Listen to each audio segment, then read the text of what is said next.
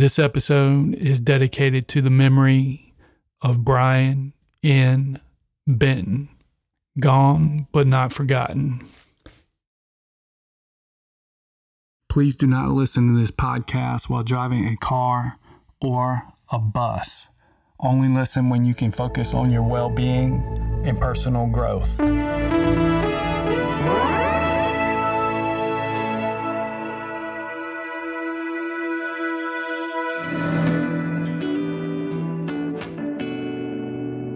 Hey everybody, welcome to Got It by Bob. I'm your host, Bob. Every week I select not one, but two non-sexual fantasies submitted by our fans, and I bring those fantasies to life in the form of a guided meditation. If you would like to submit your fantasy for consideration, please visit our website at guidedbybob.com. Click on the fantasy submission link. If your fantasy is chosen, you will win a free Guided by Bob t-shirt and a snack of your choice. We're very excited to have our friend, actor and comedian Steve Agee on the show today. Steve is going to swing by the lounge later to do today's guest meditation. Stick around and check it out.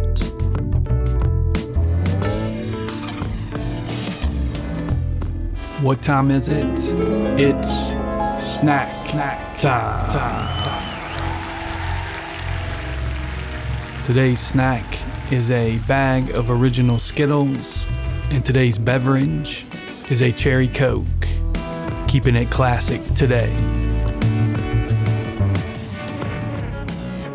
As always, we will donate a portion of our proceeds to Project Lyme.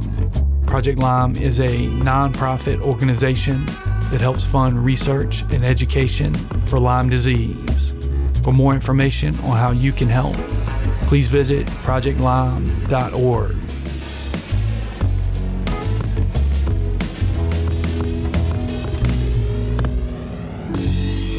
And that's all there is to it. I'm going to make my way over to the Patent Lounge and start today's meditation. I will see you there. Please follow us on Twitter at Guided by Bob Pod and on Instagram and Facebook at Guided by Bob Podcast. You can donate to the show at patreon.com. All donations will give you access to exclusive Guided by Bob content.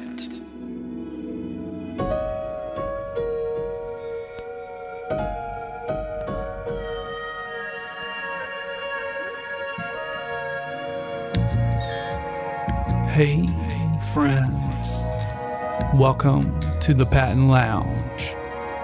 Please take a deep breath and leave your worries outside. As always, these meditations are for entertainment purposes only and should never be taken seriously, no matter how lifelike they may seem. Today's fantasy is brought to you by Cliff from Boise, Idaho. He writes, "Dear Bob, your podcast is in my top 10. Thanks for the laughs and chill vibes.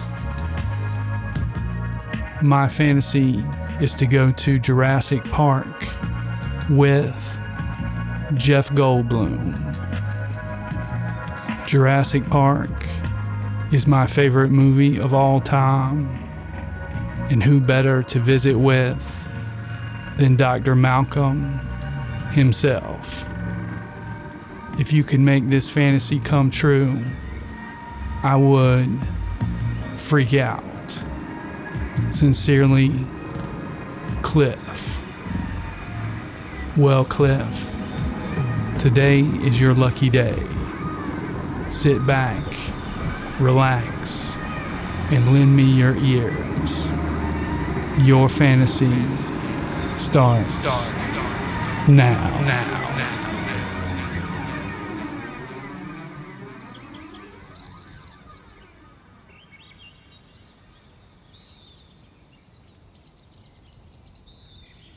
It's a beautiful day at Jurassic Park.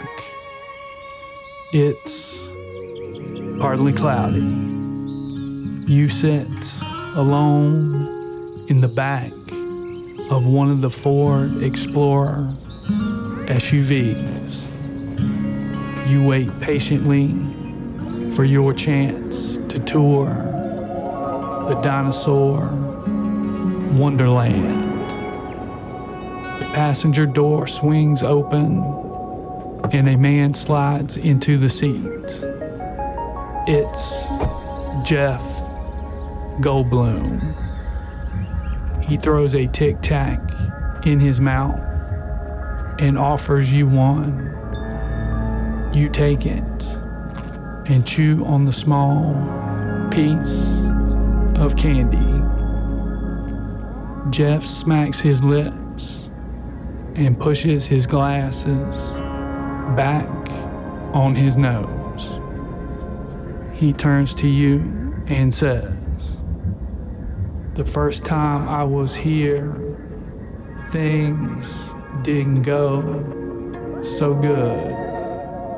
I was with a bunch of scientists and nobody knew anything about dinosaurs except for me.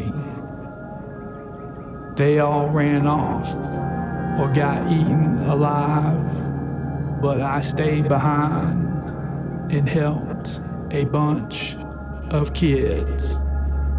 Can't remember how many kids' lives I saved, maybe 7 or 8. I outran a T-Rex and even saved a Triceratops.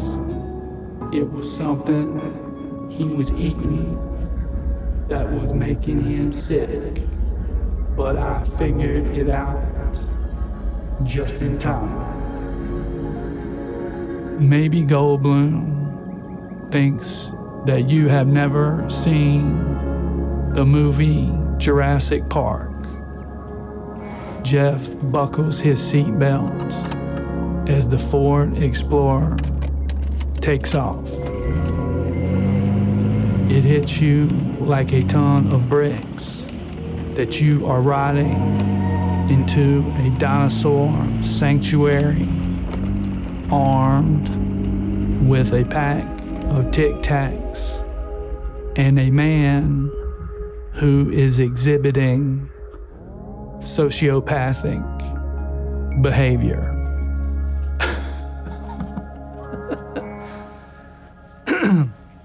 You pull up in front of the first dinosaur exhibit. It's not the T-Rex or the raptors. It's the little one that spits shit on your face before it eats you. Jeff rolls the window down and dumps the Tic Tacs onto the ground, leaving a trail of candy. He looks at you with confidence and says, "Dinosaurs love Tic Tacs."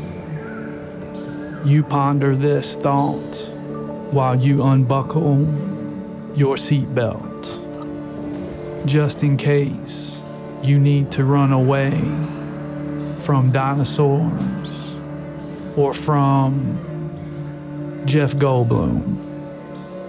Disappointed that the dinosaur doesn't come out, Goldblum leans into your face. He says, "They haven't fixed this exhibit since the first time I was here. I'm starting to think that they don't even have one." In a flash, the Dilophosaurus rockets out of the nearby tree line. He runs right past the line of Tic Tacs, jumps over the fence, and flies right into Jeff Goldblum's open window. The dinosaur is too big and gets stuck. The dinosaur spits a wad of his venom into the face of Jeff Goldblum. Gross. Jeff finally pushes the dinosaur out of the Ford Explorer. He rolls the window up and looks at you. He's got a big, black, gooey wad of dinosaur venom across his face. He looks at you and says, "Don't worry, they spit this stuff on you as a sign of friendship. It just means that he has accepted me as his equal." You don't have the heart to tell Jeff Goldblum that he will soon lose his vision, become paralyzed, and probably die. The Explorer stops in front of the T-Rex exhibit. They still haven't repaired the busted fence cables from the storm in the original movie. This seems like a safety hazard, but you roll with it. Goldblum shimmies his way to the front seat. He says, "I don't know why, but I'm kinda tired all of a sudden." You watch Goldblum struggle to guide himself. 20 seconds later, the ground starts to shake. Jeff rubs his eyes and says, "What's that?" You say, "I'm pretty sure it's a T-Rex."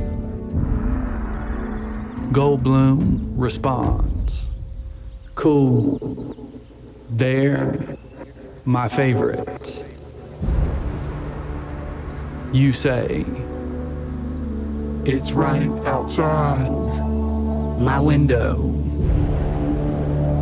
Goldblum perks up and says, "Okay, his vision is based on heat sensors. So as long as we're inside the vehicle, he probably won't know we're here." The T-Rex pushes the car up against the concrete embankment. You say with confidence, "I'm pretty sure we're getting ready to die." Goldblum says, "That's part of the fun of this place. Isn't it great? Here, give the T-Rex some Tic Tacs and he'll leave us be." The T-Rex busts his face through your window and chomps at your head. The T-Rex lets out a monstrous roar. You scream and toss the box of Tic Tacs into the raging dinosaur's mouth. The T-Rex bites down on the offering of hard candies and says, Tic Tacs. Thank you very much. He pulls his head out of the vehicle and walks back towards the jungle. You are shocked. Goldblum says, "Aha! I told you the Tic Tacs would get him. I wish I could have seen the look on your face." You help Jeff Goldblum exit the vehicle. You will now move forward on foot. Jeff puts his arm around you and says, "I know you might be scared. Don't be. I know everything there is to know about dinosaurs. And also, I can barely feel my arms and legs." Goldblum trips over the electric vehicle rail and falls on his face. He says, "Oh shit, is that a raptor?" You say, "No, Jeff, it's just the electric car rail." You hear something nearby in the bushes. Goldblum says, "That's a raptor party." A velociraptor pokes his head out of the brush on the other side of the path. He blinks at you and smiles. Two more raptors appear beside him. Goldblum tugs on your arm. He confidently whispers in your direction, "It's okay. Their vision is based on movement. So just don't move and they can't see us. You make a choice. And that choice is to run." You find safety behind a tree. Jeff Goldblum doesn't realize that you left him out there to die by himself. He whispers in what he thinks is your direction. He says, "See, it's really not that hard. Just sit and wait for them to leave." Goldblum, still numb from the venom on his face, sits patiently while the raptors snack on his limbs. He looks again in what he thinks is your direction and says, "You know, I think one of the raptors is biting me." The raptor rips off a piece of Jeff Goldblum's lower leg when the T-Rex appears from nowhere. He crunches down on the smaller dinosaur and tosses him limply to the side. The other raptors dart off into the jungle.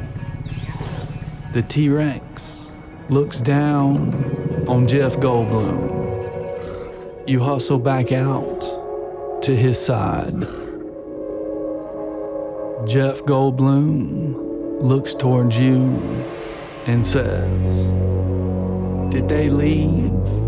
See, I told you all we had to do was sit still. I think one of them might have bitten me though. I'm not sure. My leg feels a bit lighter, and I'm losing my hearing, I think." The T-Rex looks down at you and says, You got any more of those Tic Tacs? You shake your head and say, "No. We're all out of Tic Tacs. Does that mean you are going to eat us?" The T-Rex replies, Yes, but I'm not that hungry, so I'll just eat one of you. Who is it gonna be?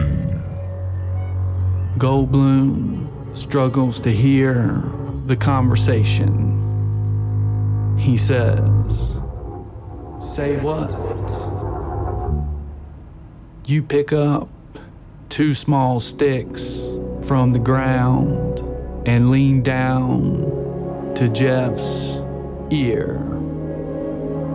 You say loudly, "We're gonna play a game. Choose a stick, and I will tell you if you win or lose."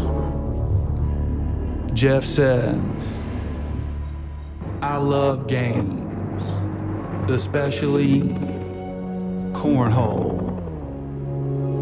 He struggles to pick a stick with his one remaining arm.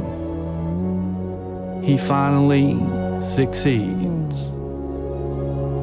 It's the longer one. You have lost. Jeff says, "Did I win?" You look up at the T-Rex. The dinosaur shrugs. You say, "No, Jeff. I'm afraid you lost." You take off running further down the trail. The T-Rex hovers over Jeff Goldblum as you disappear around the bend. You can hear Jeff shout, "What did I lose?" as a steady rain starts to fall. You feel bad about lying to Jeff Goldblum. Then you see a Triceratops on the side of the road. He's always been your favorite dinosaur. You go over and pet him. Jurassic Park is a magical place.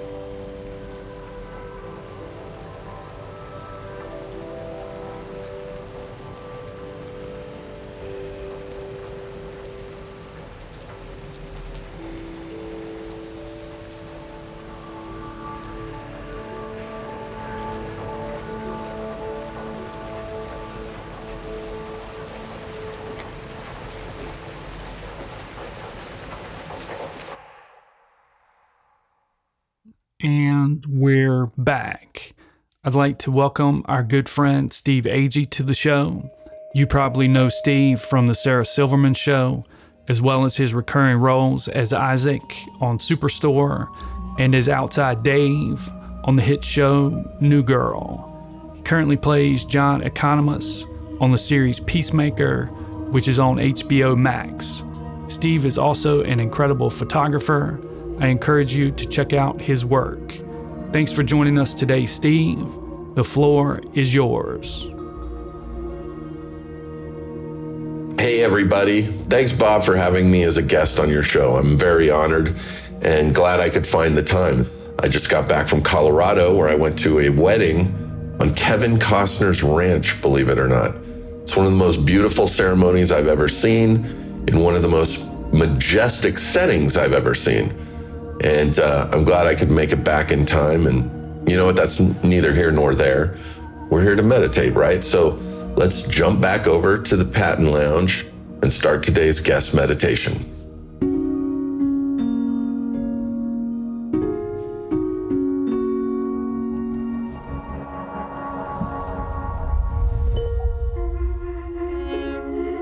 Today's guest fantasy is brought to you by Jody from Baltimore, Maryland.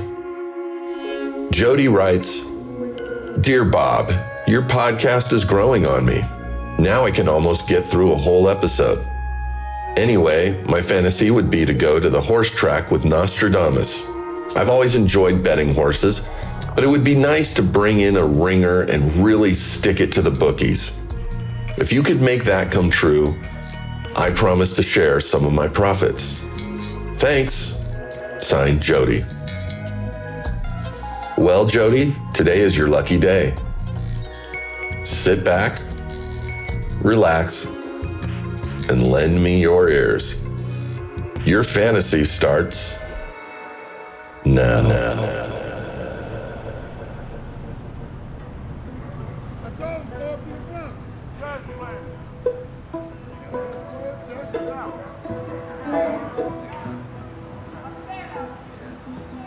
You stand outside the fence at the Pimlico Racetrack in Baltimore, Maryland, the historic site of the Preakness.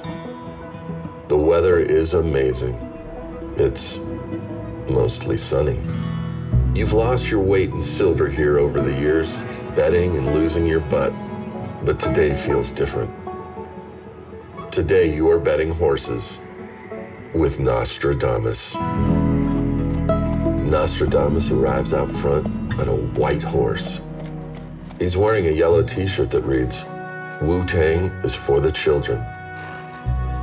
He hops off and surveys his surrounding. Nostradamus claps his noble hands and his horse takes off. He walks with a bit of a wobble like he just got off a boat. You rush over and say, "Hey, Nostradamus, thanks for coming to meet me. Are you ready to make some money?" Nostradamus stares off into the distance. He grabs you by the shoulder as if he just had a vision. He says, "Animals will run fast. Profits will rain from the sky. Birds will sing. Dogs will fly.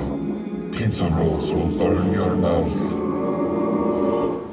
You have no idea what the fuck Nostradamus is talking about. After Nostradamus takes forever using the bathroom, you head down to see the horses. The crowd smells like a beautiful mix of peanuts, popcorn, and horse shit. You lead Nostradamus's wobbly ass over to the rail. You hand him a list of the horses. He looks down at it. He turns it sideways and then upside down.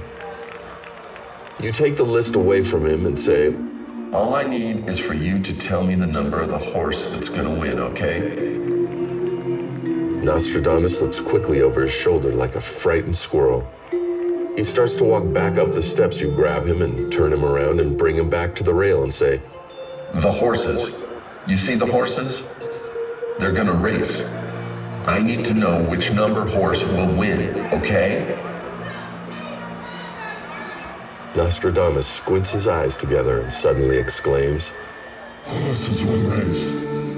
It is in the fourth quadrant." You reply and you say, I don't give a shit about your quatrain. What horse will win?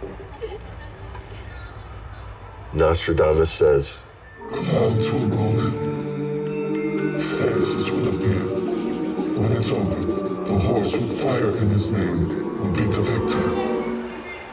Your eyes light up as you look down at the list. The number 6 horse's name is Flame Out. You point and say, so, the 6th horse?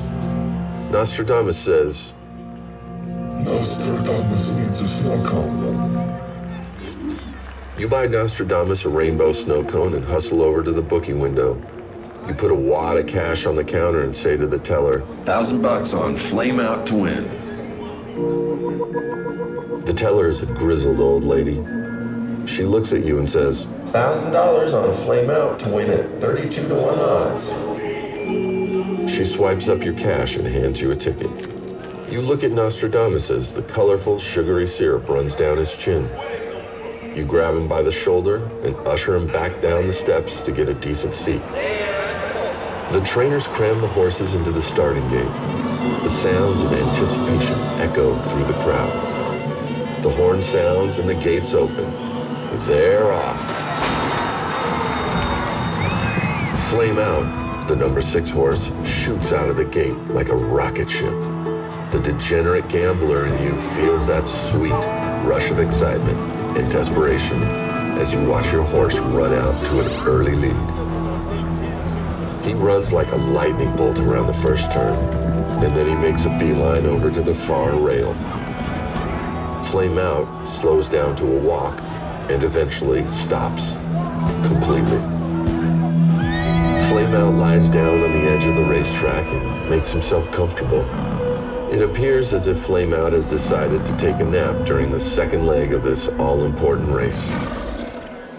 Nap or no nap, Flame Out has just cost you $1,000. One thought and one thought only crosses your mind, and that thought is, God damn it, Nostradamus.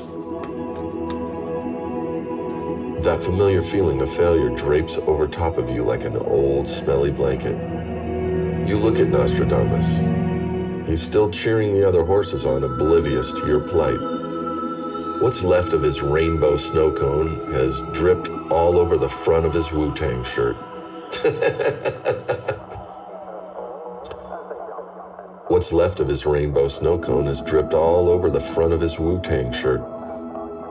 You grab Nostradamus by the arm. You pull him back up to the concourse. You find a quiet little spot next to the hot dog stand to have a chat with him. You say, do you know how horse racing works? Our horse needs to cross the finish line first. Does that make sense? Did you get your quatrains mixed up? Nostradamus looks at you the same way your golden retriever does when you explain to him that he's not supposed to get on the couch. Then a smile forms on his face and he starts to laugh. You try to join him, the sharp pain of your loss still fresh in your mind. He looks at you and says, Snow will fall. Pebbles will settle at the bottom of the sea. Light will perish under the breast of a new day. You have no idea how this relates to anything you just said, but for some reason, it totally restores your faith in Nostradamus. You ask Nostradamus, who do you like in the second race? You point to the list of horses in the second race. Nostradamus looks at you with a serious face and says, Nostradamus means cotton candy. This seems like a lot of sugar considering the stains from his snow cone haven't even dried yet. But you don't want to look a gift horse in the mouth. You grab Nostradamus by the shoulder and head for the nearest cotton candy stand. You purchase a big bag of blue, sugar-infused goodness for Nostradamus, and you buy a beer for yourself. You need a drink. You lead Nostradamus back down to the track and up to the rail once again. He crams a wad of blue cotton candy into his mouth. He wipes his sticky fingers on the shoulder of your new Tommy Hilfiger shirt. It's too late to worry about such a minor clothing issue. There will be another sale at Abercrombie & Fitch soon enough. You are laser focused on the task at hand. You put your arm around Nostradamus and try to appeal to his humanity. You look into his sugar-crazed eyes and say, "Look, I'm gonna lay all of my cards out on the table. I need to hit the trifecta in the second race, or I'm gonna lose my marriage and my house. Do you understand?" Nostradamus' face goes blank. Lightning strikes in the distance. Thunder rolls. His pupils grow wide as he has another vision. He stares right through you and mumbles, Grateful days are ahead. Streets made of gold. Captain Kirk, Mr. Spock, Battlestar Galactica. You grab Nostradamus with both hands and shake him furiously. Nostradamus quickly gets back on message. He says, The sunset will tell me all we need. The orange, blue, and purple caps will lead. One by one, they will finish their deed. You say, "Orange, blue, and purple caps? Are you talking about the jockeys?" You look out over the field and stare down the jockeys. You find the jockeys with the orange, blue, and purple uniforms, and then jot down which horses they are riding in the second race. You've got your trifecta. You look at Nostradamus and say, "Orange, blue, and purple. In that order?" Nostradamus looks at you and says, Nostradamus needs ice cream. You roll your eyes and grab Nostradamus by the shoulder. You lead him in your pair of stained shirts up the steps and back to the concourse. You toss down your massive wager at the betting window. The old lady there says, $10,000 on a long shot trifecta. Are you feeling okay? You nod your head and she hands you your ticket. Nostradamus is right beside you. He licks the size of his oversized ice cream cone, chocolate with multicolored sprinkles, and a few out-of-place gummy bears on the top. You've never been more confident. You guide Nostradamus back to the seats as the horses get into place for the second race. You are either going to be rich or homeless. Let's find out. The horn sounds and the second race begins. You grab Nostradamus' sticky shirt and drag him down to the rail. Front row seat as the herd of horses approaches in the distance. Nostradamus crams the last of the ice cream into his mouth. In a sugar-filled rush, he leaps over the rail and runs out onto the horse track. One thought crosses your mind, and that thought is, God damn it, Nostradamus.